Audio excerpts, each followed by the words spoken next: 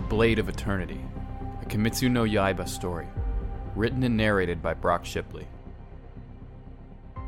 Chapter 2. Takeshi still felt the residue from tears on his cheeks as he cupped his tea to warm his frostbitten hands. Tamura gladly invited the old man into their home, grateful for his intervention to protect her only child. The old man explained the scene in detail, and also told them his name, Kazuo Takahashi. Takahashi comforted them both, ensuring them that he did not need payment for his services despite Tamura's many attempts. Takeshi marveled at what he saw Takahashi do. To take a large man such as the one he saw and instantly render him defenseless was something he never thought imaginable. Mr. Takahashi, how did you get so strong?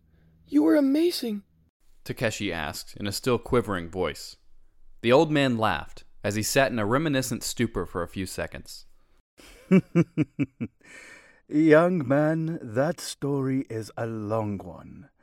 I thank you for your praise. I'm getting slow in my old age, but I can still teach someone a lesson now and then, he said, with a slightly sad smile.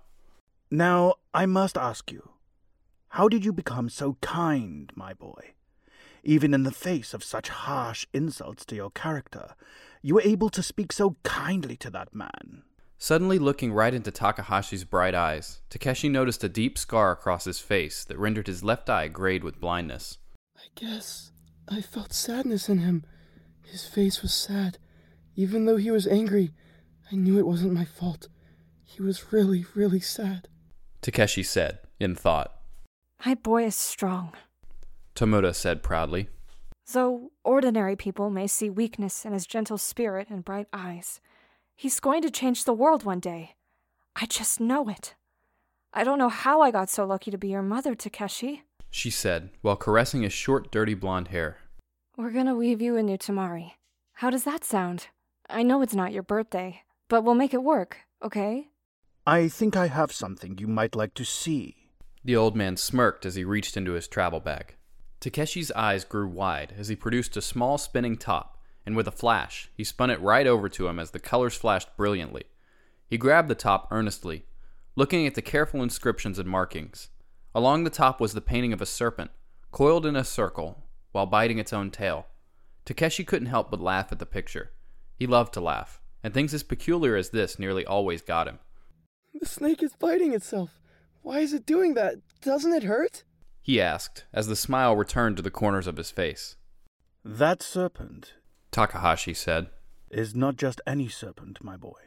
It is called Ouroboros, and it is known by many as the world serpent.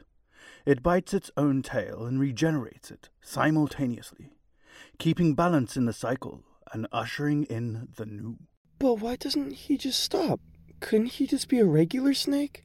Takeshi thought carefully. He could, I suppose, the old man laughed. But then there would be no balance. You see, life is not all about pleasantries and gentle living. To truly grow and become stronger, you must embrace the dark times, because you know that they will always lead you to the bright times. Just like Ouroboros knows that when he is upside down, if he follows the path through the pain, he will always end back upright. Takeshi's eyes twinkled at the old man. He loves fables and stories, and he often daydreams of fantasy worlds where he befriends all the creatures he can come up with. Thank you, Kazuo.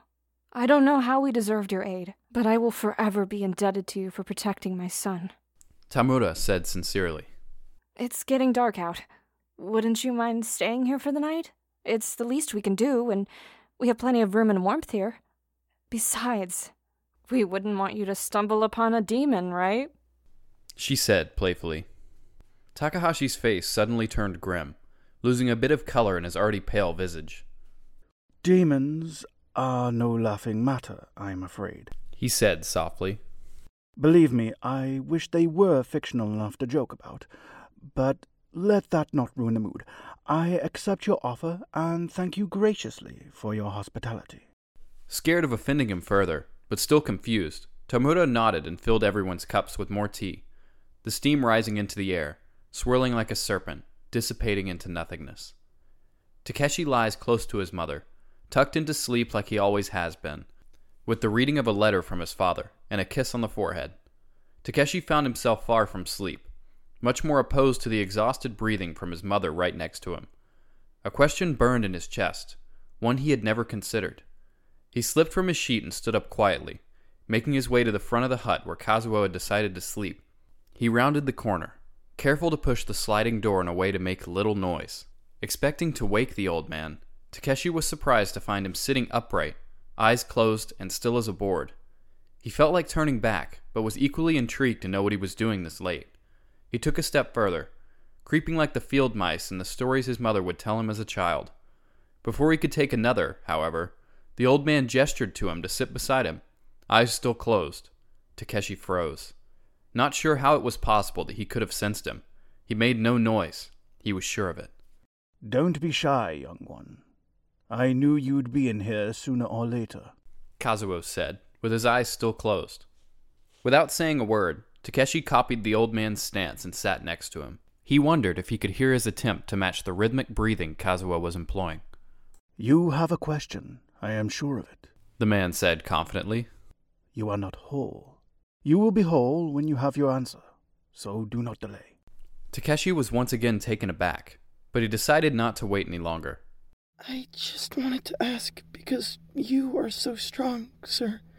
Do you think that I'm weak? That man, I know you said he wasn't important, but I feel so vulnerable now, like I'm exposed. Takeshi said, somewhat defeatedly. A smile passed over Kazuo's face. My boy, a weak man would have spat in that stranger's face and thrown every insult in the book at him, he said, half laughing.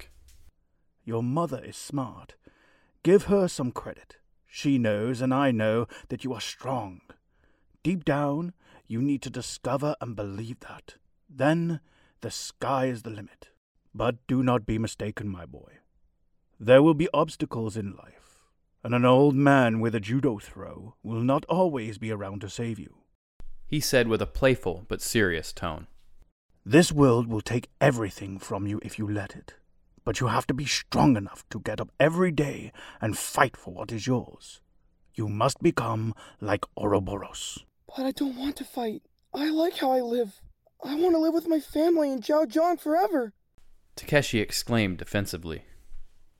The old man opened his eyes and looked gently at Takeshi. His wrinkled and hollow face reflected a sense of regret and sorrow in his look.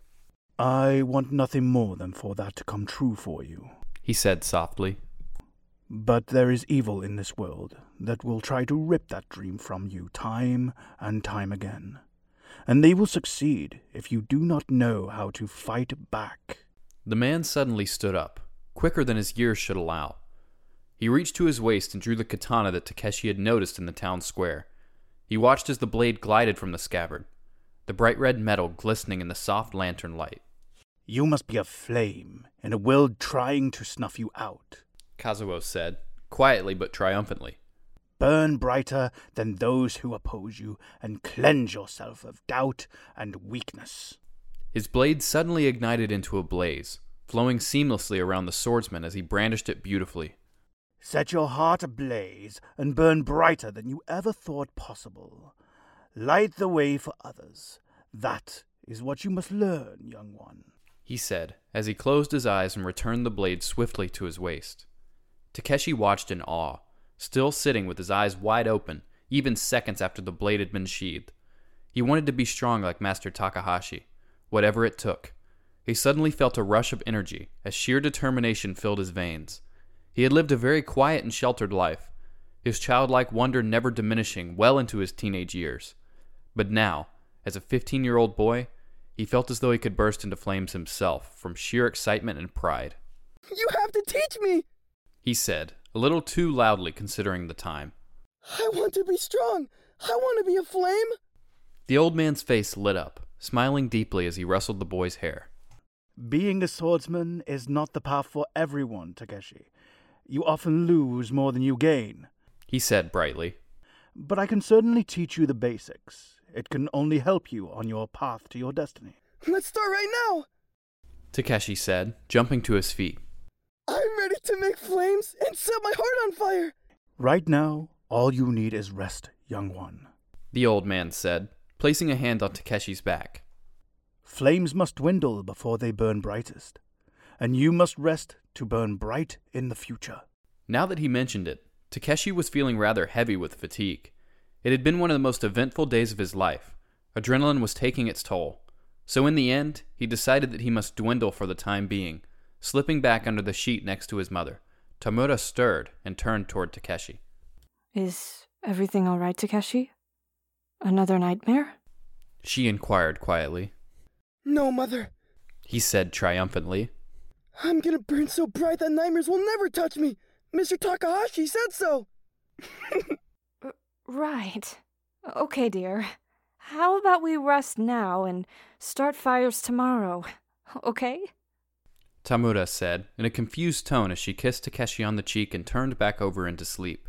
Takeshi closed his eyes, dreaming of a top spinning faster than wind, ablaze with flames as bright as the sun, a serpent spinning in a dance across the sky.